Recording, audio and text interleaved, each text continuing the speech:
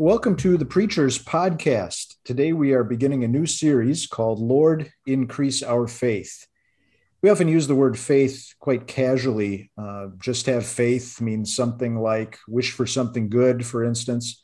But when Jesus speaks of faith, especially as we find him in Luke's gospel journeying to his cross, he speaks about faith with gravity and seriousness. In this series, we'll be listening to Jesus speak about faith, and we'll lead our listeners to turn to Jesus with the prayer, Lord, increase our faith. I'm John Mitchell from Wisconsin Lutheran Seminary. Let's meet our preachers for this series. With us is Pastor Steve Lang, who serves Hope Lutheran Church in Louisville, Kentucky, and Pastor Kent Holtz, who serves Beautiful Savior Lutheran Church in Clarksville, Tennessee. And with us today, also from the seminary, is Professor Brad Wardell, who teaches Old Testament. Today we're thinking about the readings for the Sunday that falls on or between October 2nd and 8th in Year C. So that means we're dealing with Proper 22. The theme tying the readings together this week is Faith That Delights in Duty. Kent Holtz, let's start with you. Get us started by sharing some thoughts on the theme of the week, if you would. Sure. Yeah, I guess the first thing that struck me as I looked at the theme was the delight in duty, caught my attention right away. And just the thought of, really? Do I do that? Do we do that at times? Delight in duty? And kind of a funny thought. And it made me think of, something in my own life, raking leaves with my son, who was 3 at the time.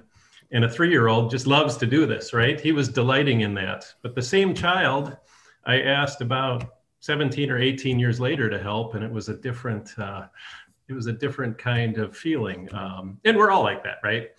So delight in duty, maybe sometimes we do, sometimes we don't. But I think, that faith part is so critical, right? It's really an attitude thing. So as we're touched by the gospel, that some of the obligations or duties that we have in life, actually become something that is delightful if our focus is in the proper place. Right. So the faith connection redefines what duty is all about, right? Or fulfilling our duty. Certainly. Yeah. And we'll get into that more today in the other readings. Steve Lang, could you get us into those other scripture readings for today? We'll be focusing on the first reading as our sermon text this week. So could you maybe give us a short synopsis, especially of the gospel and the second reading, along with any thoughts about how the readings relate to each other? Yeah. The gospel here, we're continuing on reading different sections of Jesus' teaching as he is making his journey to Jerusalem, where he's going to give his life as the ransom for the sins of the world. And Jesus is talking here. He starts out in the gospel talking about how offenses will certainly come, but woe to the one through whom they come.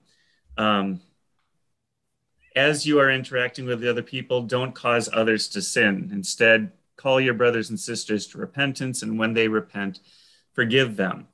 And that whole thing where Jesus says, if your brother sins against you 7 times and 7 times he says, I'm sorry, and I want you to keep on forgiving him 7 times.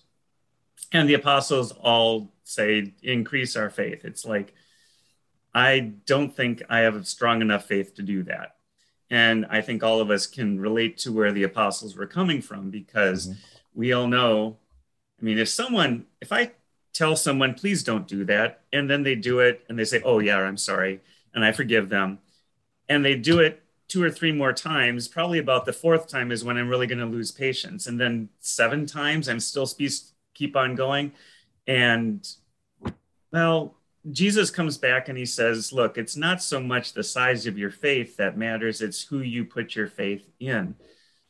And so he says, even if you have faith the size of a mustard seed, you can do some pretty remarkable things. And that, of course, would include forgiving your brother however many times you have to, whenever he comes back and repents. And then we finally get to the part that really focuses on the duty, which is where the connection is with the other lessons today.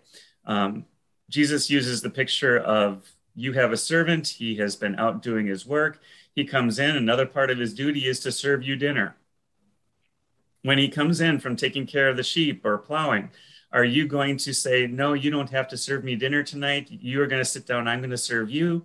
No, the servant is going to keep on doing his duty. And it's not like this big thing. That's just what he does. And the same thing when we talk about serving God. It really is a tremendous privilege to be able to serve God. That's one of the things we're going to see when we get to the first lesson as we focus on that. What a tremendous privilege it is to be able to serve God. And we do it not because we're looking for any sort of reward. God will give us rewards out of his grace, not because we earn them, but just because he's so gracious. We serve God out of gratitude. And like Ken said, to delight in duty sounds absolutely counterintuitive, but from the perspective of the believer who sees how God has served him, it is nothing but pure joy to be able to serve the one who served us. And so, after we've done our duty joyfully, gratefully, we're not looking for a reward. We can just say we're unworthy servants. We've only done our duty. And then in the second lesson, Paul gives us a really good illustration of that. He's talking to the Christians in Thessalonica, and he talks about how he gives thanks to God for their very obvious faith, which has shown in the way they have served others, about their perseverance in the faith. And they've been dealing with persecutions and afflictions. Paul wasn't able to stay in Thessalonica for very long before he had to leave, but they had to stay. And so they kept on dealing with the persecutions, and yet they kept on persevering. And Paul gives thanks to God for that faith that expressed itself there. And he then goes on to talk about how, my other prayer, besides giving thanks to God for the faith that he's given you, is that you now will put that faith into action, which I know you're going to do. He has this great line that I pray that by his power, he will fulfill your every desire to do good and your work produced by faith, so that the name of our Lord Jesus will be glorified by you. The faith that the Thessalonian Christians had just naturally expressed itself in a desire to serve God. And that was Paul's prayer for them, a prayer that obviously God is going to be very eager to answer with a yes. And again, the goal of the service, the faith-filled service of the Christians in Thessalonica, was to give glory to God, but there's also going to be other benefits, because God in his grace is also going to glorify them according to the grace of God and the Lord Jesus Christ. So there's really a nice connection in all three of these lessons about the connection between faith, which God has given to us, and then the service that naturally comes from that. And yes, it's a duty, but it is not some onerous duty that we hate doing. It is truly our joy to be able to do that. Yeah. Again, faith and the joy that comes through faith makes doing our duty joyful service rather than something that we view as a burden. Brad Wardell, let's go to you next. Our suggested text for this week is from 1 Chronicles. Before we get into the text itself, it might be helpful to do a little isagogics kind of review. Can you help us recall some of the unique features of Chronicles, how it's similar to and different from other related books? I think a little information like that will help lay the groundwork for the discussion of our text. So can you highlight some things for us? Thank you, John. I think it's probably fair to say that Chronicles is one of the most neglected parts of the Old Testament. And I think one of the reasons for that might be because it seems to be a duplication and a retelling of a story that's already been told. So what you find in Chronicles really is also what you find in the books of Samuel and the books of Kings. But I think the important thing to remember is that the same story is being told to two different audiences And for that reason, for two different purposes. So Samuel and Kings are really telling the story of the monarchy, the united monarchy and the divided monarchy. And if you were to ask the question, why is this story being told and what is the purpose of telling this story? I think the purpose is this: to show that the northern kingdom of Israel and the southern kingdom of Judah got what they deserved. It really answers the question, why did this happen?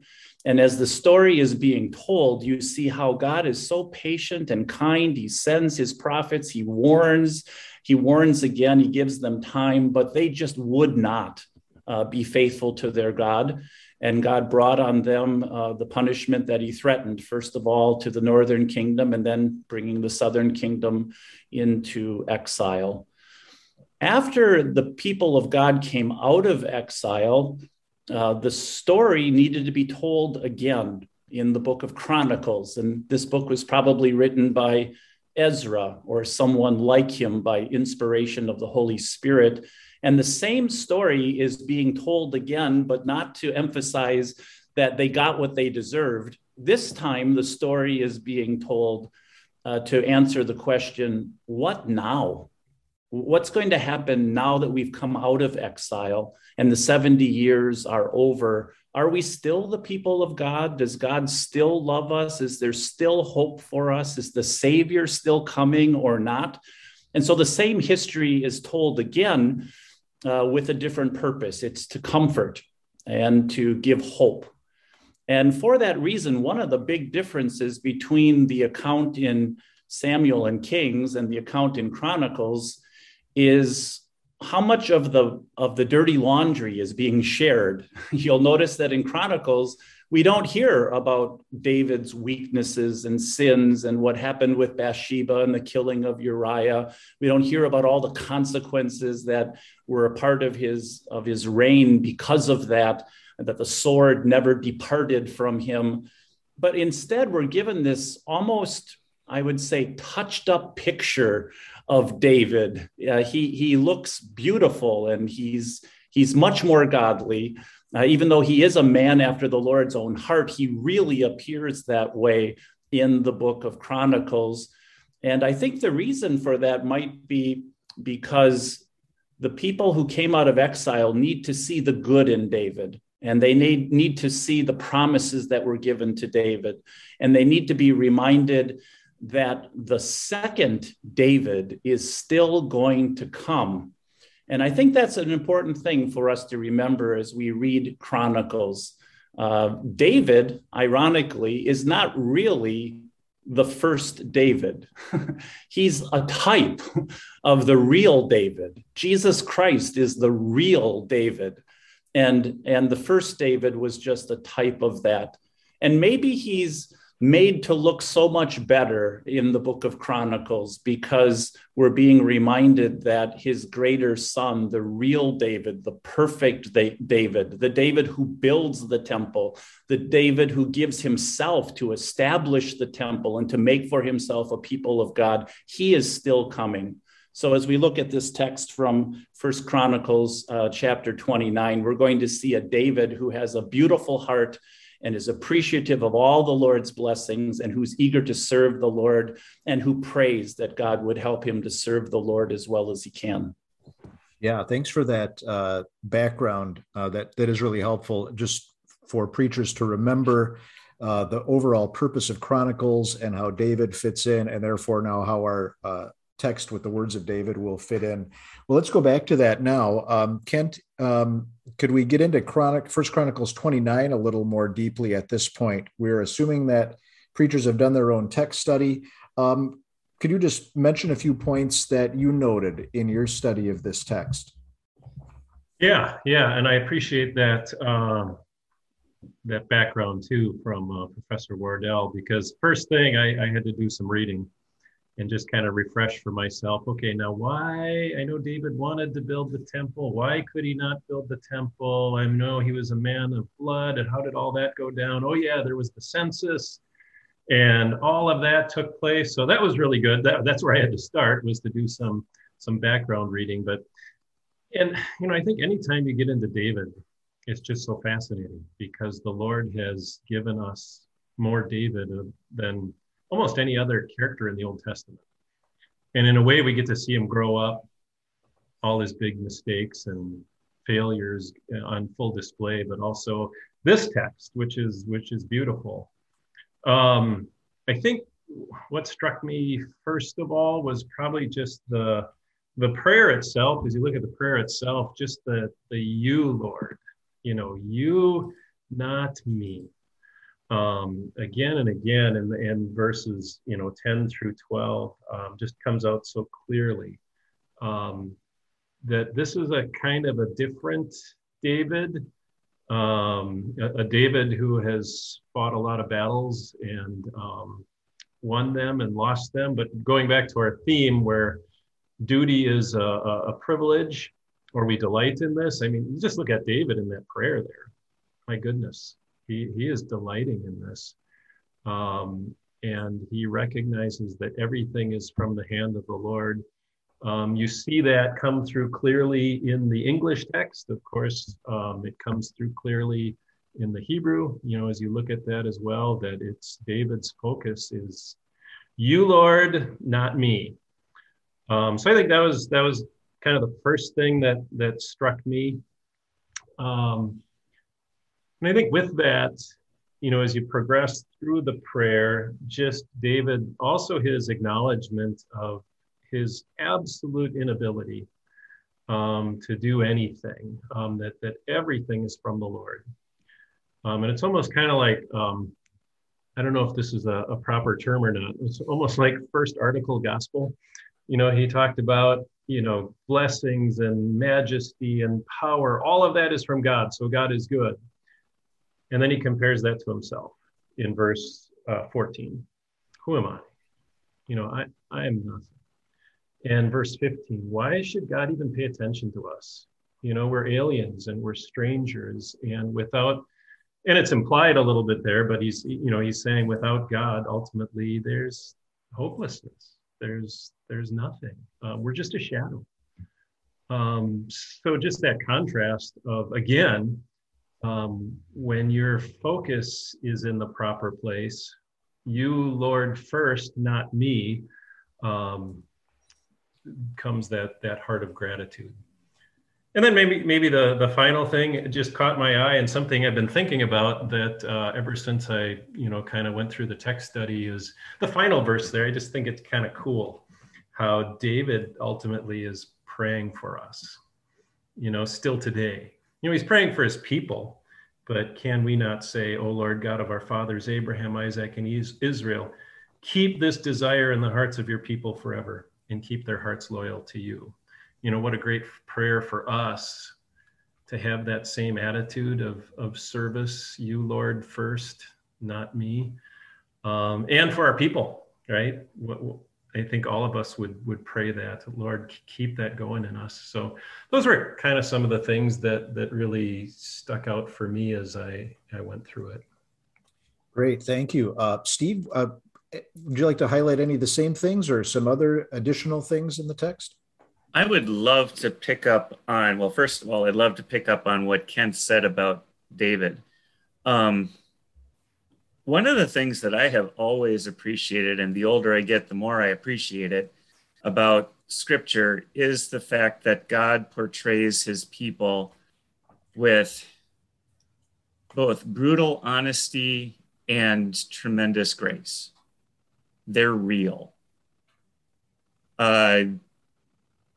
You look at any of the characters and any of the people in the Bible, from Abraham to David to the apostles, you are looking at a real person who deals with real issues and real problems and has to work through them in very relatable ways. You may not deal with exactly the same issues as, say, David did, but we all know what it is like to fall flat on our faces in sin and to have that sin torment us and to feel those emotions that he expresses in the Psalms, and to hear the Lord's assurance of forgiveness, as David did through Nathan, to see that God uses someone like David, who, even though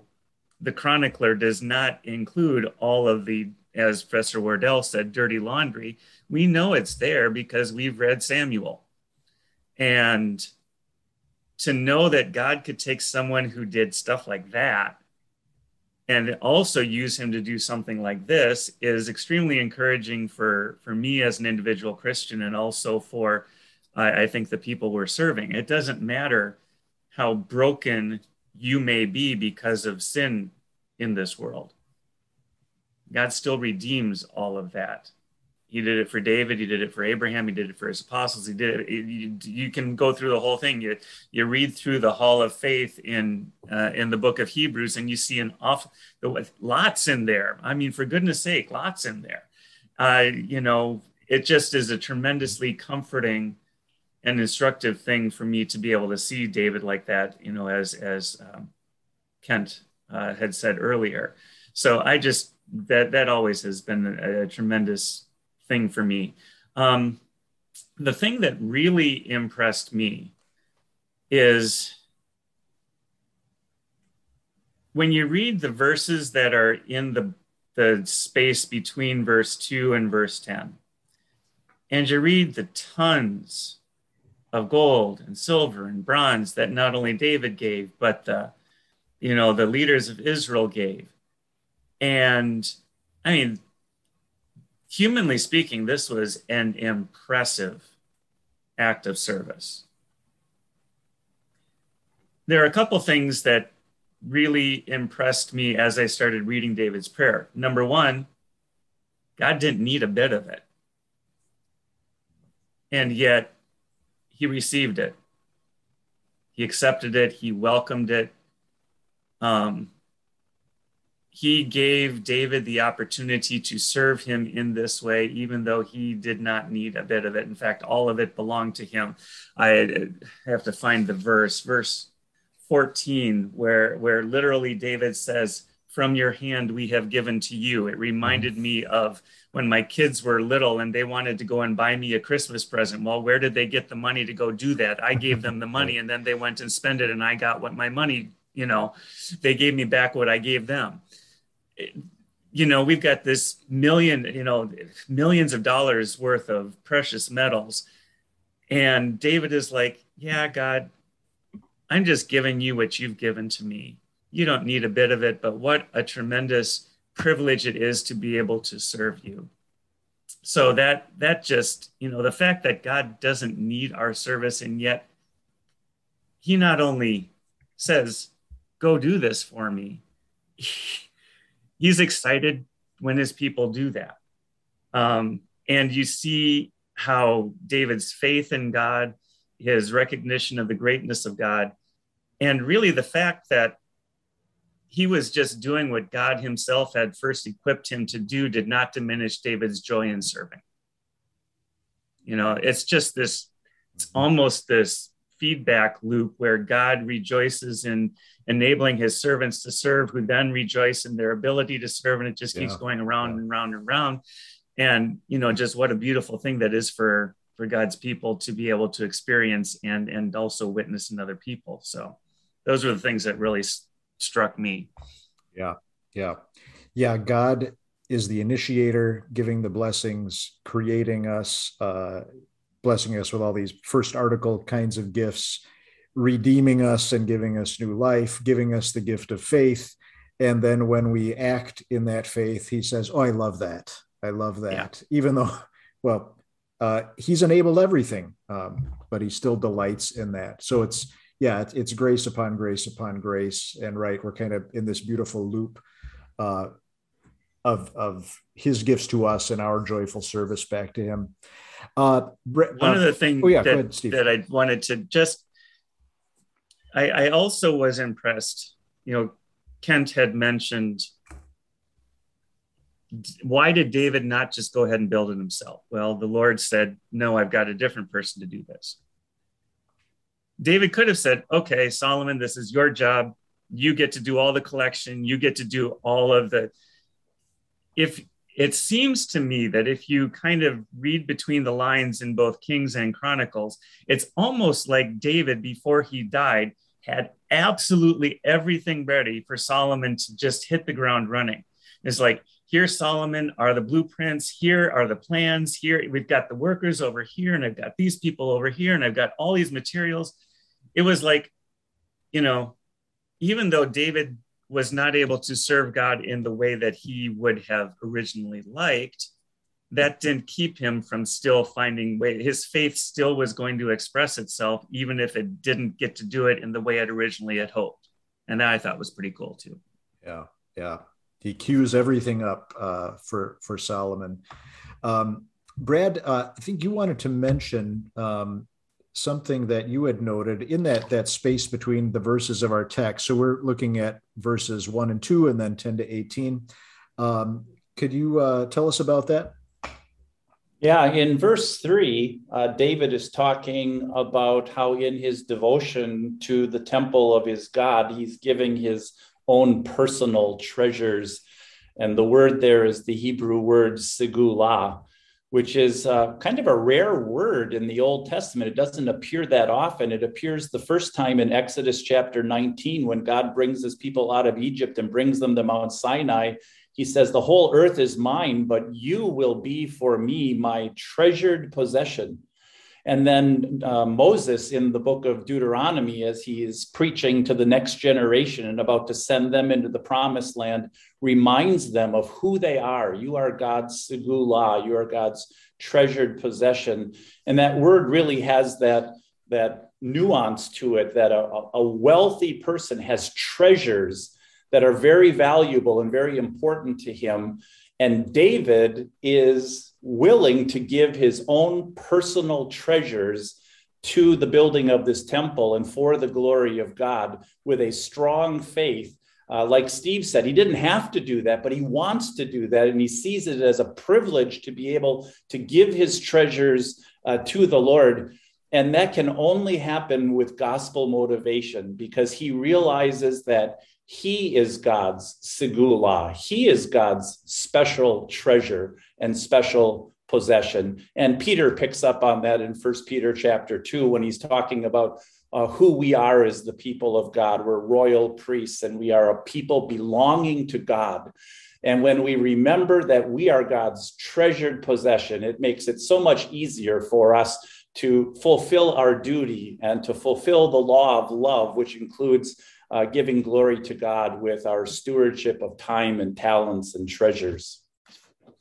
Great. Yeah. So God, out of pure grace, declares us to be his treasured possession. And that motivates us then to give back to him in gratitude our treasured possessions. We see that in David. Steve?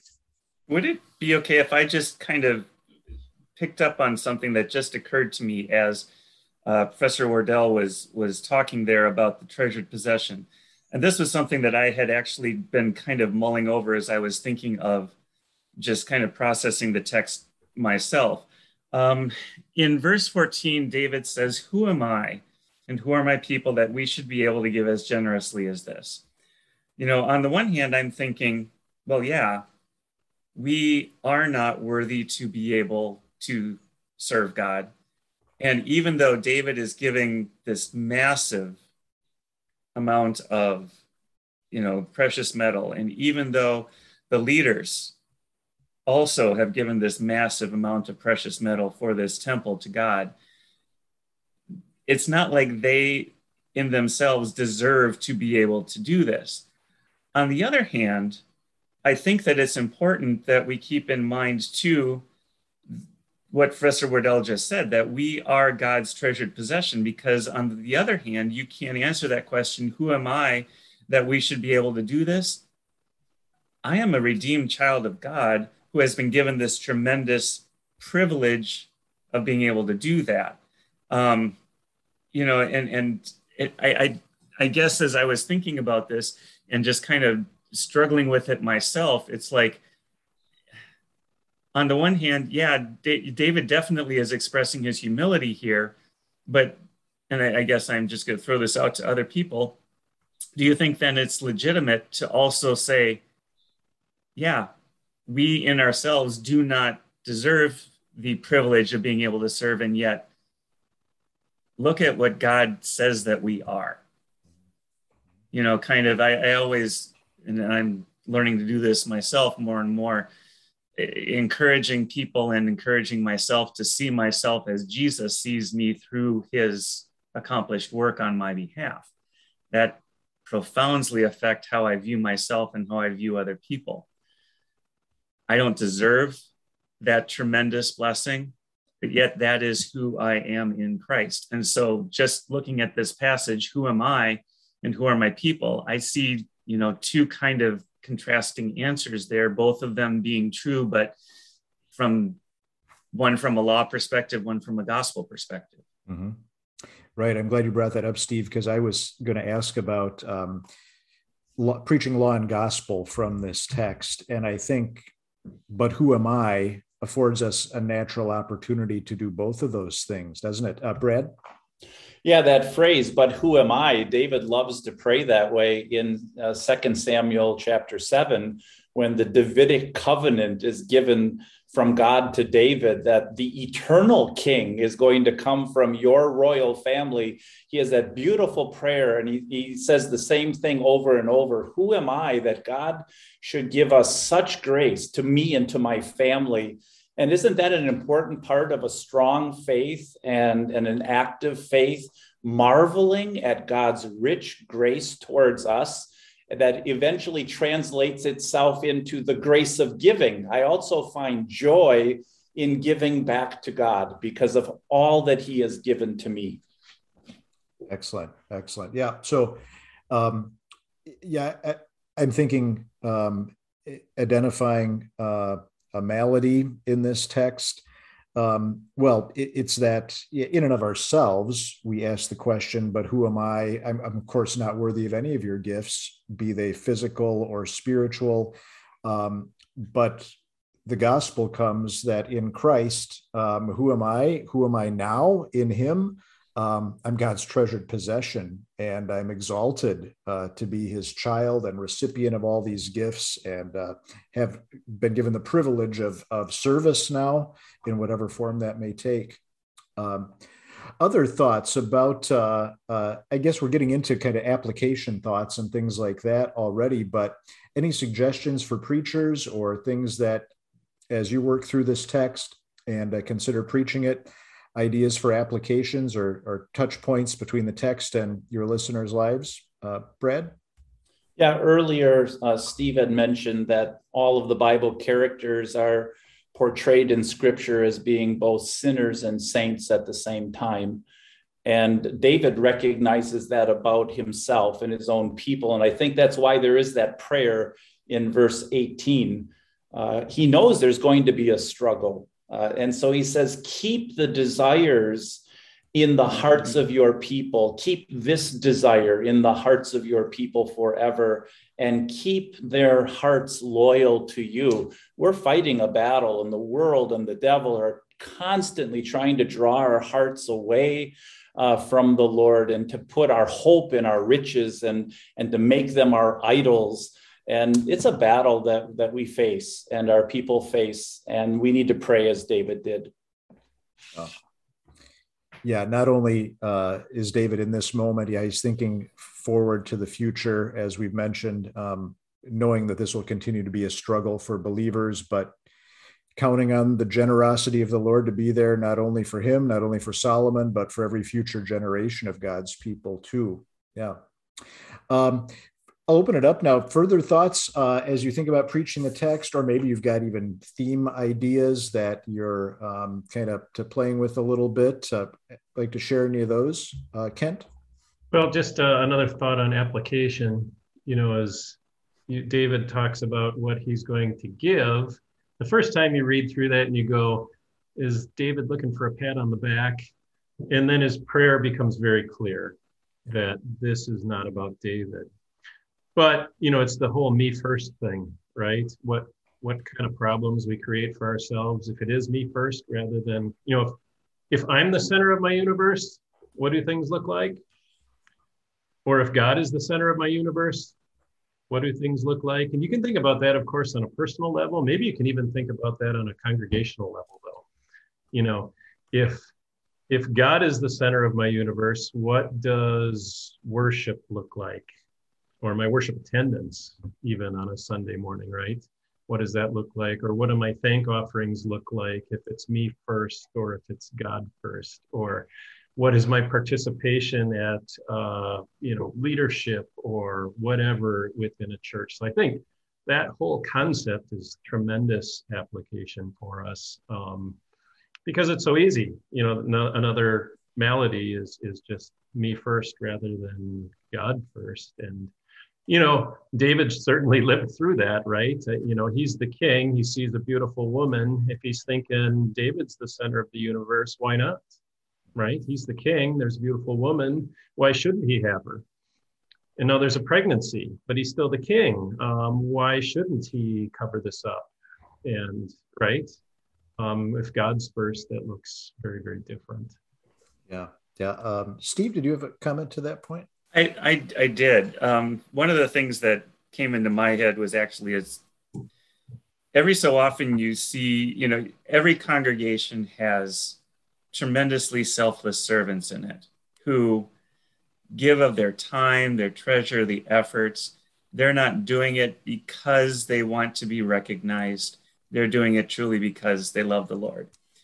However, all of these servants also have sinful natures, and every so often things kind of come up that are like, you know, there is that sinful nature in us that even though we know we're doing it for the Lord, it still is like, well, why is no one noticing this? I think I can share this because nobody who's going to listen to this really knows anybody involved.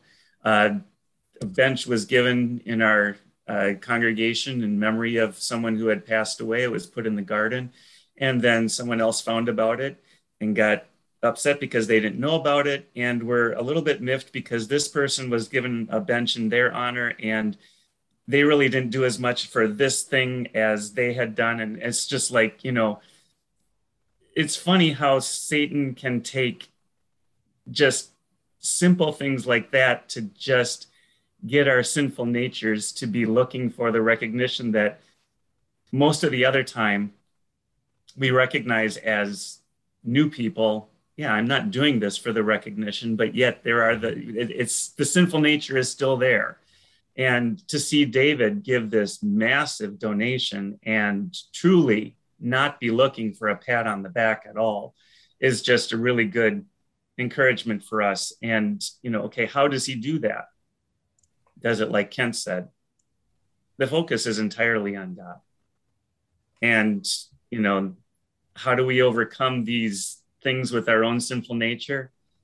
It's by, again, maintaining our focus on God and on Christ and what God has done for us in Christ, because that's the power that gives us the ability to push down that sinful nature and let the new person just go about its merry way, serving the Lord with joy.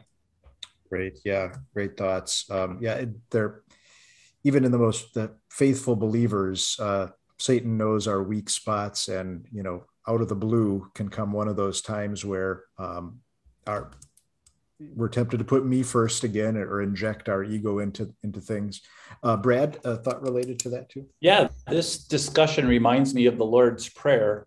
It's interesting that it starts with 3 petitions that have the word "your" in it, and then it ends with 3 things that belong to God. You know, we start out with the "May your name be hallowed, may your kingdom come, may your will be done." The emphasis is on God, not on us.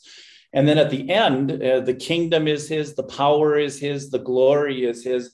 And I'm reminded of that in David's prayer. His prayer is filled with that. It's all about God.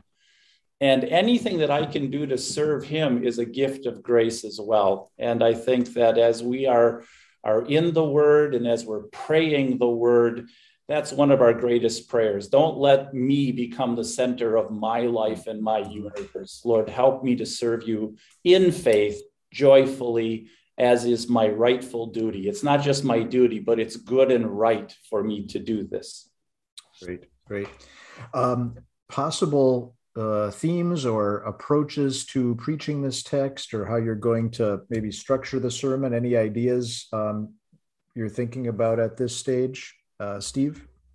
As I was thinking about this last night and this morning, and just kind of, again, processing it in my mind and my heart, the two things that really struck me were, well, the overall thing that really struck me was what a privilege it is to be able to serve the Lord. And the two reasons that really emphasize what a privilege it is. Number one, God gives us the ability to do this, even though he doesn't need a thing from us. But what a privilege it is to be able to have a God who graciously accepts our service and receives our service and welcomes our service, as if, we were giving him something that he needed, but he doesn't need it, but he receives it as if it is. That just really was impressive to me. And then just the whole thing about how God then not only receives our service, but he equips us for it. He gives us what we need to be able to perform this service. And, all of that just comes out of, it just really emphasizes how privileged we are to be able to serve, that God gives us these opportunities, that he welcomes our service, that he equips us for our service, that he gives us everything we need for our service, that it is going to be coming out of the faith that he has created in our hearts, that, his grace, which sent him, which moved him to send his son, is the same grace that moves him to receive our service.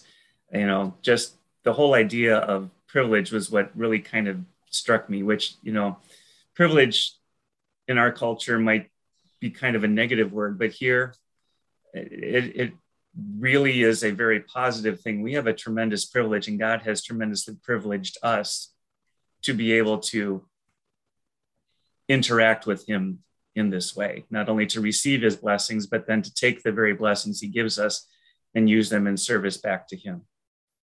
Thank you. Yeah, privilege of service. Brad? Yeah, I kind of have the parts for my sermon, but not necessarily the theme yet.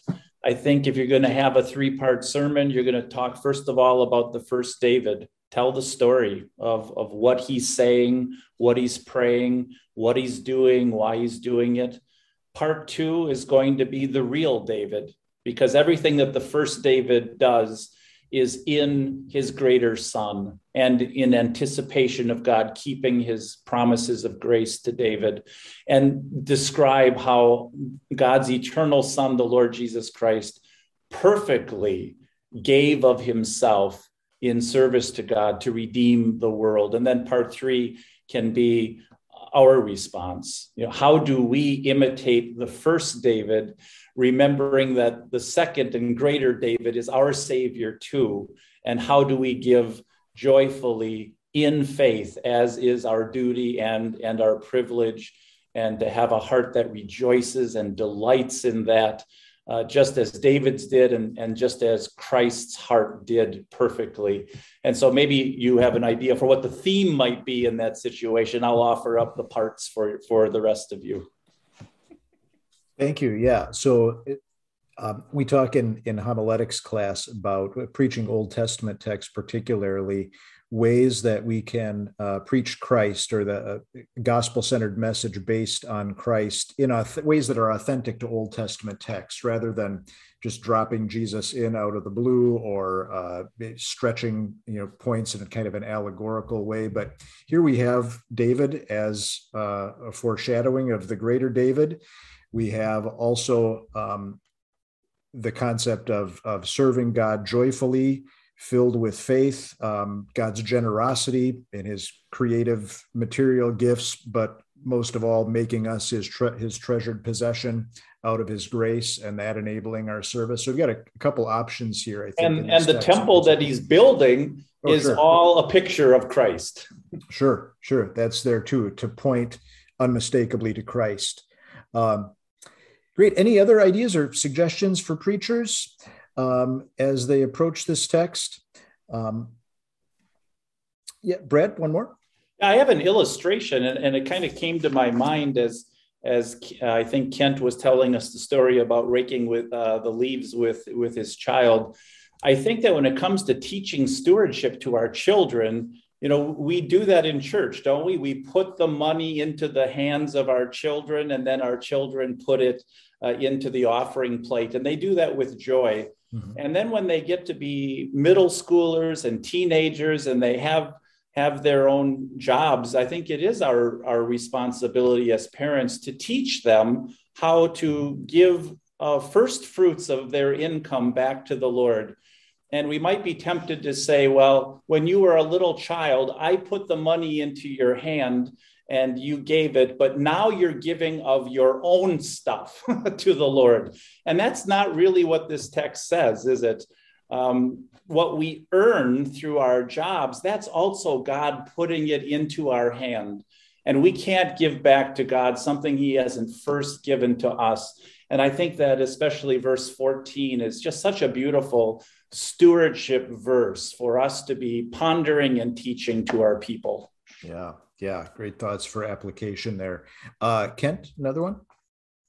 Yeah, I guess I'm just so struck by the you first thing of David here, that kind of warring against that is our natural inclination, right? Me first. And there's so many examples of that. Me first, from the preschooler cutting in line to, not wanting to let somebody cut in front of you in the roadway, or, so many different ways in our life. It's me first, and how hard it is to put the Lord first. But then maybe the gospel application there is to think about, we have that kind of God who never said me first, right? We have a Savior who, can you imagine if Jesus had that kind of attitude? I guess that could be a law thought too, but he didn't, right? He always was thinking of us first. And finally, that is what is gonna, to see, duty as, or work as something that is a joy and not a burden. I think of, what is the stuff that we hate to do?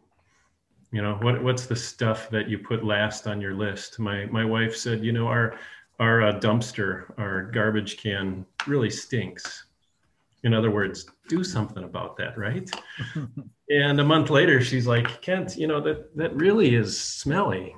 And because I know what's in the bottom of that thing. I don't want to touch that. That's gross, right? Was I viewing that as my privilege? Of course not. So, that in so many different ways we fight against that, right? It's me first, and rather, let's, things look different if we put the Lord first. Right. Steve? It occurred to me as Kent was talking about cleaning out the garbage dumpster, that would have been a great thing for you to use to teach your children to delight in their duty. Just hand it off to one of them. Right. But that actually does bring me back to the point that I wanted to make, that, the theme is that we've got for all of these lessons is faith that delights in duty. David was, in a sense, carrying out a duty, not a duty that was onerously put on him, but he saw it as a joyful duty. And the delight that he had in carrying out that duty it just oozes from everything he says. And, catching that delight that David had in being able to do this. This was a major sacrifice on his part. This was a lot of money. And it wasn't just him. It was the leaders also. And even towards the end of his prayer, I got to get the verse number here. Verse 17, I guess. I have willingly given all these things with an upright heart. Now I have seen your people who are present here, giving joyfully and willingly to you. Just everybody involved with this was making, significant sacrifices in service to the Lord, not grudgingly, not feeling like, oh, well, King David's doing it, so I guess I got it too. No, the joy was just infectious all over the place. And, just using that to show people the reason, like we've talked about earlier, the reason they were able to do that is because they understood that even though they were not worthy to receive these blessings from the Lord, they did receive them. They were God's precious treasure. And now they had the tremendous privilege as God's precious treasure to give some of their treasure, which they had received from the Lord in the first place, back to him. And that was not a duty that they felt compelled to do. It was a duty that they wanted to do. And they were glad to be able to do it. Yeah.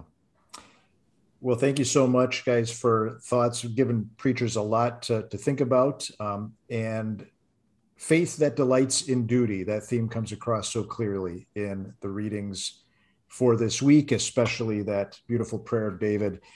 Well, God bless you, preachers, as you continue to work on your sermons and as you proclaim God's word of grace.